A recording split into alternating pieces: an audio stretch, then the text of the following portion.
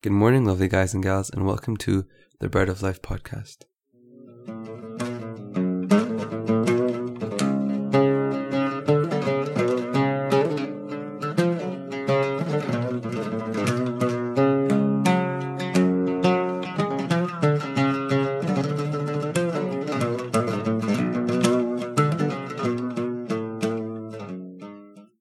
Welcome back to part 2 of this discussion on the Eucharist and the transformation of the Eucharist. We're just going to continue where we left off right away and get back into it. So let's take a look at a small passage. John 20 verse 19 says, "Then the same day at evening, being the first day of the week, when the doors were shut, where the disciples were assembled, for fear of the Jews, Jesus came and stood in the midst and said to them, 'Peace be with you.'" Does this mean that Jesus was not there before? Of course not. He is always there, but the disciples explained what they saw. Again, in John 20, verses 26 to 27, Jesus came, the doors being shut, and stood in their midst and said, "Peace to you." Then he said to Thomas, "Reach your finger here and look at my hands, and reach your hand here and put it into my side." Jesus entered into the room while the door was shut, something which is physically impossible to do with a body. So he must have been a spirit at that time. However, Thomas physically touched him and put his finger in his wounds, which means that he also must have had a body. Therefore, it is possible for him to be both at once body and spirit. And this is a clear biblical example of the manifestation of this miracle. Saint Serapion discusses how this is a symbol, an actual type or an antitype, not a spiritual or physical manifestation, rather it is true and mystical. In the final invocation, the priest says, "And this bread he makes into the holy body of Christ." In the proper Alexandrian rite, there is one invocation at the offering of the Lamb addressed to the Son, two other invocations addressed to the Holy Spirit, and a final invocation to the Son. The first invocation uses the words "change them," and the following ones use for manifestation to reveal himself on the bread and wine. This was improperly translated throughout the years, and now there is more than one change that occurs in the prayers, because the word has been added where it should not have been. In the liturgy of St. Mark, there was an attempt to make it similar to the Antiochian prayers of St. Basil and of St. Gregory, which has only one single invocation at the end. For this reason, in the liturgy of St. Mark, the litanies were inserted prior to the invocation. This can be seen as the use of the word sacrifice, or thesseia, is used before the litanies, which would otherwise not be allowed to be used after a transformation or change has occurred. This can also be seen in the liturgy of St. Gregory with the deacon response, "Greet one another," as we mentioned earlier. Now that we've concluded that there is not a single point in time when the change has occurred, what do we receive when we partake of the Eucharist? Do we receive bread, or do we receive body? Do we receive wine, or do we receive blood? And the answer to that can be seen in the hymnology of the Church.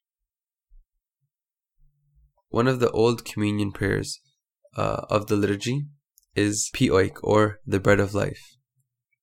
The words of the first few lines are, "The bread of life, which came down for us from heaven, has given life to the world. And you too, O Mary, have borne in your womb the rational manna which came from the Father. You have brought him forth without blemish, and he gave us his body and his precious blood, and we live forever." Here, the first words of this chant, of this praise, of this hymn is the bread of life. Christ said he is the bread of life. We receive his body, but it is in the form of bread. It is at the same time bread and at the same time body. What we receive in our mouth is bread, but it is the body of Christ at the same time. We are not to understand this mystery. It is truly a mystery of the Church. It is a sacrament. It is a mystery, as we've gone through what that means, what that entails. But it's truly a mystery. It is the mystery that we receive in the form of bread and wine. This is contrary to the Catholic doctrine of transubstantiation, which they believe they receive the flesh, the true flesh, and the true blood. And if you were to take a molecule, or if you were to take a fragment of the Eucharist and put it under a microscope, you would see human cells. We don't go to that extreme and say that the bread and wine are literally transformed and are actually the flesh and blood of Christ, that if you were to put under a microscope are human flesh and human blood. Rather, we look at it as a mystery, and that's the simplicity of the Coptic Church, and not having to find a specific answer which appeals to reason to justify everything that we do. Rather, it is a mystery, and we are to approach this mystery in humility and understand that it is beyond us, and that there's not a single one point in time where something is transformed, and that even after the transformation, we still receive bread, which is the body of Christ. I just want to conclude this discussion on the Eucharist and the transformation of the Eucharist by reading a story from the Paradise of the Fathers that discusses, or that underlines this point of the substance of the Eucharist. So this is what Abu Daniel the Pharonite said. Our father Abu Arsenius told us of an inhabitant of Scetis, of notable life and of simple faith. Through his naivety, he was deceived and said, "The bread which you receive is not really the body of Christ, but a symbol." 2 old men, having learnt that he had uttered this saying, knowing that he was outstanding in his way of life, knew that he had not spoken through malice, but through simplicity. So they came to find him and said, "Father, we have heard a proposition contrary to the faith on the part of someone who says that the bread which we receive is not really the body of Christ, but a symbol." The old man said, "It is I who said this." Then the old man exhorted him, saying, "Do not hold this position, Father, but hold one in conformity with that which the Catholic Universal Church has given us. We believe for our part that the bread itself is the body of Christ, and that the cup itself is his blood, and this is all truth and not a symbol. But as in the beginning, God formed man in his image, taking the dust of the earth, without anyone being able to say that it is not the image of God, even though it is not seen to be so. Thus it is with the bread, which he said that this is his body, and so we believe that it is really the body of Christ." The old man said to them, "As long as I have not been persuaded by the thing itself, I shall not be fully convinced." So they said, "Let us pray God about this mystery throughout the whole of this week, and we believe that God will reveal it to us." The old man received the saying with joy, and he prayed in these words, "Lord, you know that it is not through malice that I do not believe, and so, that I may not err through ignorance, reveal this mystery to me, Lord Jesus Christ." The old men returned to their cells, and they also prayed to God, saying, "Lord Jesus Christ, reveal this mystery to the old man, that he may believe and not lose his reward." God heard their prayers, and at the end of the week they came to the church on Sunday, and all 3 sat together, the old man in the middle. Then their eyes were opened, and when the bread was placed on the altar, there appeared, as it were, a little child to these 3 alone.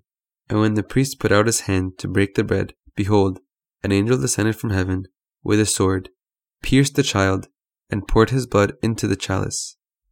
When the priest cuts the bread into small pieces, the angel also cut the child into pieces. When they drew near to receive the sacred elements, the old man alone received a morsel of bloody flesh. Seeing this, he was afraid and cried out, "Lord, I believe that this bread is your flesh, and this chalice your blood." Immediately, the flesh which he had held in his hand became bread, according to the mystery, and he took it, giving thanks to God. Then the old man said to him, "God knows human nature, and that man cannot eat raw flesh, and that is why he has changed his body into bread and his blood into wine, for those who receive it in faith." Then they gave thanks to God for the old man, because he had allowed him not to lose the reward of his labor. So all 3 returned with joy to their own monastic cells. For it is not in vain that the Lord said, "Take, eat, this is my body, and drink from it, all of you, for this is my blood of the new covenant, which is shed for many for the remission of sins." What a beautiful and powerful story we have here that conveys to us the mystery and the beauty and the simplicity of the Eucharist. Approach the Eucharist in faith. It is a mystery. Don't try to analyze it and rationalize it with your mind. Receive your Creator. Receive the Maker of the universe. Enter into union with God and with one another. An important thing that I forgot to mention is that when the Holy Spirit is descending, or when there's a transformation, the transformation occurs to transform the bread and wine into the body and blood of Christ, but also to transform all of us who are in church into the body of Christ. So it's significant for us because as we are entering into union with God, it is inseparable from the union in which we enter with one another. receive the Eucharist, go on church on Sunday, receive it in faith. Christ is in our midst. Freely I've received, freely I give. Have a blessed day. Until next time, God is with you.